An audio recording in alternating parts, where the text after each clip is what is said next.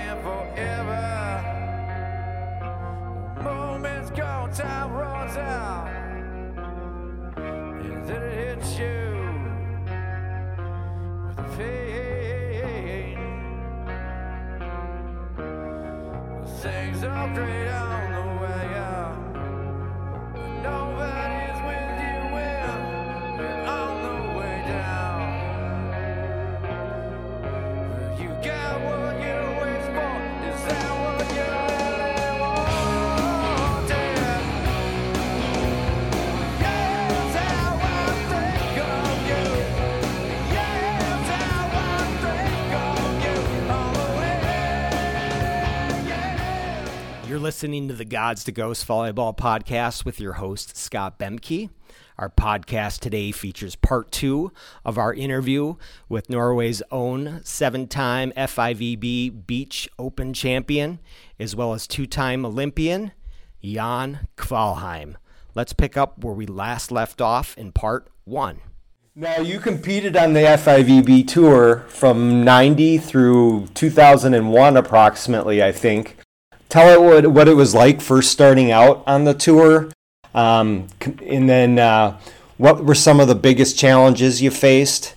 I know, like, anytime, even the guys here when they start out on the AVP, you take your lumps when you're learning how to travel and you're learning how to beat teams, and was it humbling at all, or did you feel like you acclimated to it pretty quickly? And were you playing with Bjorn at that time as well?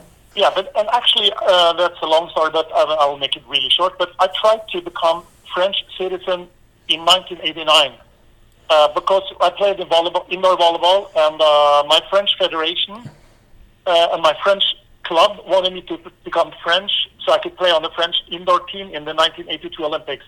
And for me, I have never thought about the Olympics because the Norwegian national team was never good. So for me, playing in the Olympics, that was a dream. So I tried to become French to play in the Olympics, and then, of course, I would return to being a Norwegian. But while my application was system, I played for France in beach volleyball World Tour in 1990 with a friend of mine, Thierry Glovac. So I think I'm one of the few players who have played for 2 countries. I played one tournament for France. But happily for me, my application didn't go through because of many reasons. So I remained Norwegian. And I've been speaking with Bjorn in 1988 to 1989 because he also played the volleyball in France, and he went to UCLA for 2 years. He played for the legendary Al Skates while he was there. Doesn't get any better than that. Yeah. And so I knew that there were only 3 Norwegian players who have played beach volleyball, and it was me, Bjorn, but also Asbjørn Volstad, who also went 4 years at UCLA. Oh yeah, he was an incredible player there. I remember his name very well. Yeah, he was a great player there, and also on the Norwegian national team. And so I called Bjorn when my French application didn't go through, and I asked him, shall we try to play together next year? So in 1991, Bjorn and I played our first tournament, and in the qualifier then, and we were very lucky, and we entered the tournament, and we came 5th out of 24 teams in our first tournament on the FIVB World Tour. And next year, beach volleyball was a kind of exhibition sport after the Barcelona Olympics, and we also entered that tournament. And we came 4th in that tournament. So that was when I decided, or was going to decide, will I continue to play indoor volleyball, or shall I start to have focus on beach volleyball? And Bjorn also decided, shall I start to do business, or shall I try this beach volleyball thing with Jan? So when we had good results, and we were very, very lucky in our first 2 tournaments, so that after the 4th place in the test event after the Olympics, we decided to go on our beach volleyball career. So, but also we were lucky because the FIVB, they liked that there was 2 skinny, pale Norwegians who did well in that sport. Right. So they used us to promote the sport internationally to show that you don't have to be born on the beach in Rio de Janeiro in Brazil or in California, U.S., to be good in this sport. Look on these two Vikings from north of Europe. They are good in this sport. So they sent us kind of around the world to promote the sport, and so we were very lucky then. But the issue and the challenge for many beach volleyball players is when you play professional indoor volleyball, you get your money in the end of each month, even no matter how results you get. But to make money on beach volleyball, you have to compete well. You have to perform. So there's a lot of pressure there as far as getting a paycheck. Yeah. So it's kind of easier to have or to plan your life, getting the indoor volleyball money in the end of each month. But we were kind of lucky also because we were the first team in Norway who started to play beach volleyball. So our Norwegian Volleyball Federation, the National Olympic Committee in Norway, and we also have Bjorn was great finding sponsors for us. So Bjorn got some sponsors. So we were, after 1 year, we had really good funding for us to travel all around the world to play these tournaments. Mm-hmm. But most of the European players who played beach volleyball in the 90s, they used to play indoor volleyball. I think in Brazil and in the US, most of the AVP players, they have only played or mostly played beach volleyball. But now it's kind of different. Now many players in Europe, they start to play beach volleyball before they play volleyball. So it's a whole new culture here in Europe as well. But most of the players we played against from Europe, they were indoor volleyball players. Huh. Now, let's see, in terms of some of the better players on that tour when you were playing on the FIVB with Bjorn, who were some of the more impressive ones that you saw out there on the court? First players we were impressed by because in the beginning there weren't that many U.S. players in the 1991, but we were amazed by the Brazilians, the ball control. We loved the ball control of the Brazilian players. But in the 92 test event in Spain, it was St. John Smith and Randy Stokos who won that tournament before two Brazilians and then us in fourth place. But I liked the steady way of playing of Randy and St. John. They played so impressive. They didn't make any mistakes. It's like watching Roger Federer playing tennis. Mm-hmm. He doesn't make any mistakes. And Randy and St. John, they were so consistent. So there was also some teams from France and Italy and Spain playing back then. But we were, and I can also say that one of the reasons Bjorn and I started to play beach volleyball, and because, and it's kind of embarrassing to say, but we have always had a lot of confidence in ourselves, because it's not normal that two from Norway, because here in Norway we don't have that many beaches. Mm-hmm. It's not normal that two players from Norway will go all in to play beach volleyball. But like I said, we were really lucky, but our confidence in ourselves helped us also playing. I remember we had a guy helping us, makes a lot of statistics from our and other games. And in 1994, we won. We played 20 matches who were decided on either 15-13, 16-14, 17-15. We played 20 matches who were really close games, mm-hmm. and we won 19 out of 20 games. Wow! And that's mostly, and I think it's mostly because even if we were down 13-9, we had confidence that our way of playing, our tactic, our strength will help us winning this game, even if we're down 9-13. So confidence is something that is not that much talked about in sports because it's embarrassing to say that you have a lot of confidence, but that helped us a lot in the beginning because many of the European players, they were afraid when they met players from US and Brazil, but we loved to play them because we would love to compete against the best players in the world. So we didn't have any kind of we had respect for them, but we didn't have too much respect. So we were just looking forward to these matches. Yeah, it's hard enough to win. I mean, if you're playing 20 matches that are decided by 2 points like that, usually you're happy if you get a split, half and half. But to win 19 out of the 20 of them, you've got obviously you've got the clutch gene as a team. So that's impressive. Yeah, and we were never nervous when we played, and we never argued when we played.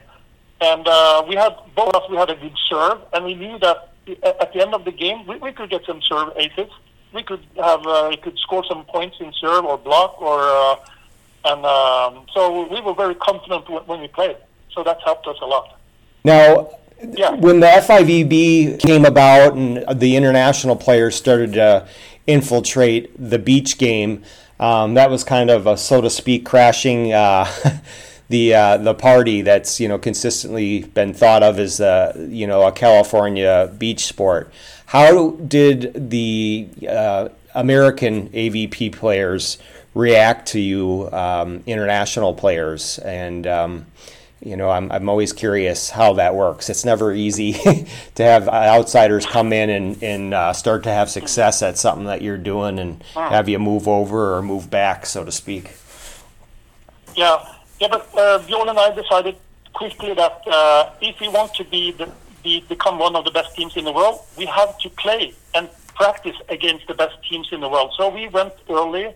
I think it was 1992 when we went on our first training camp in California, and because we wanted to play against the AVP players and practice against them.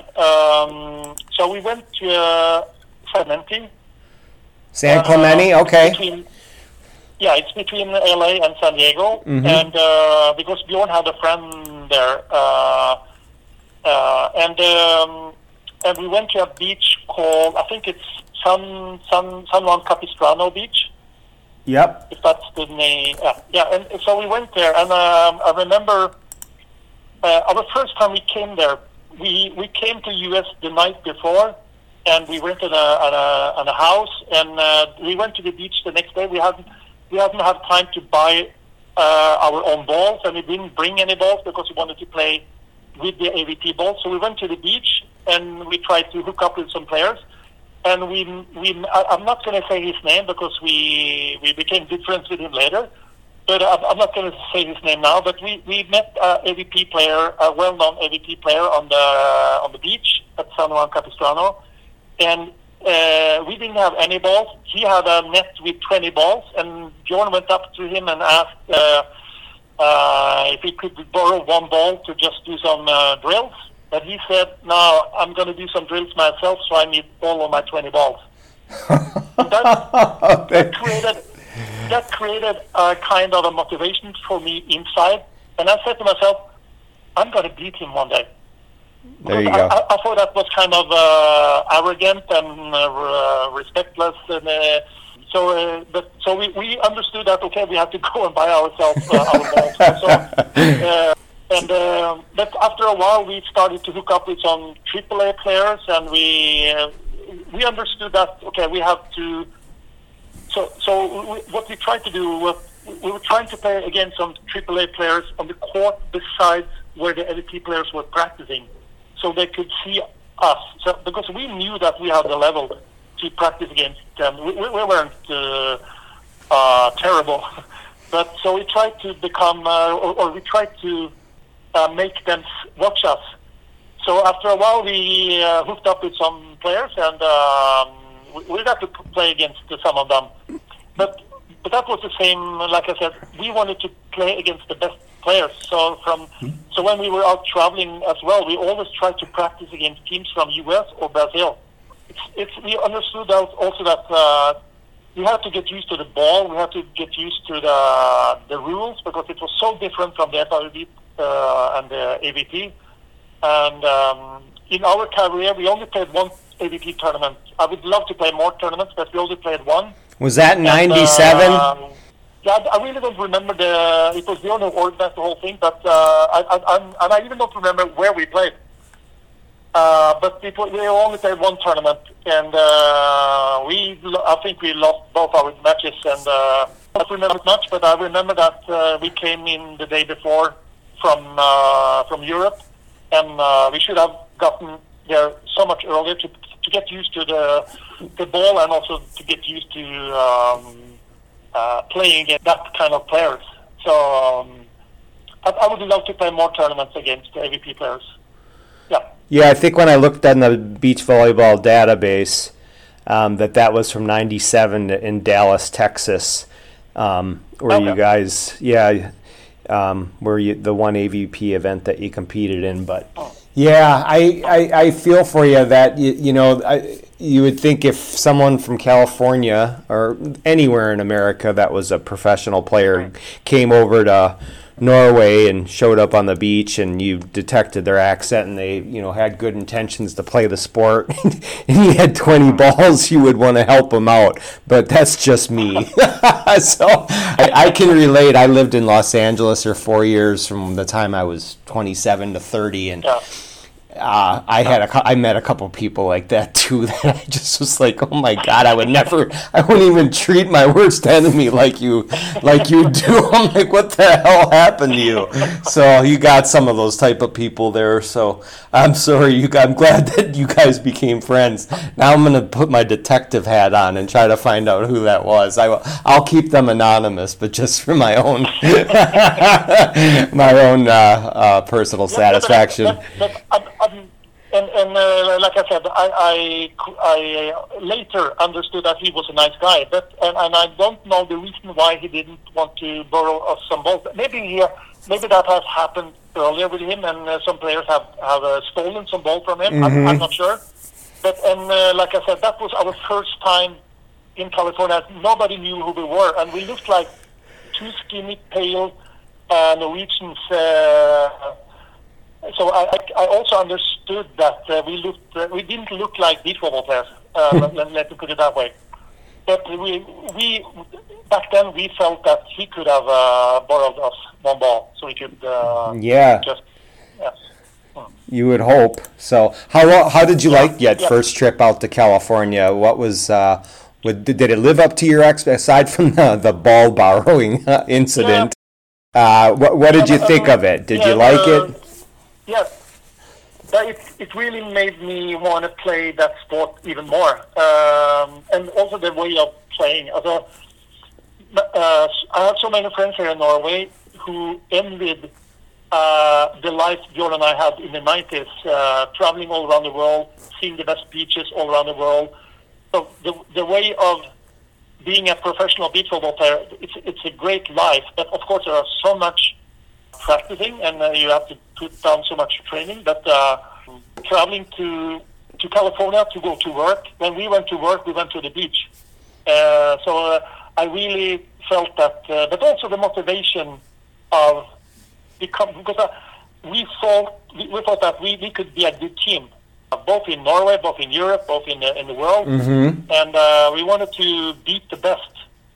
We decided after our first training camp in California that this is something we want to go all in on, and we want to become one of the best teams in the world.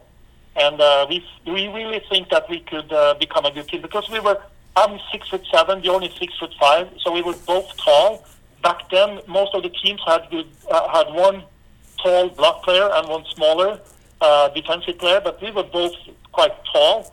So no matter who got the serve, we had a good, strong hitting quality. Right. You both were real big, strong offenders. Pick your poison, Map.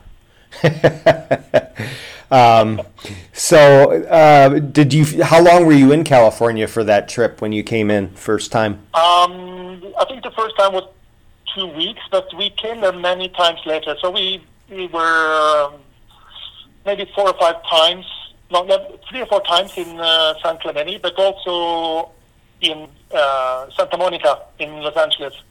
Up at State Beach or Sereno?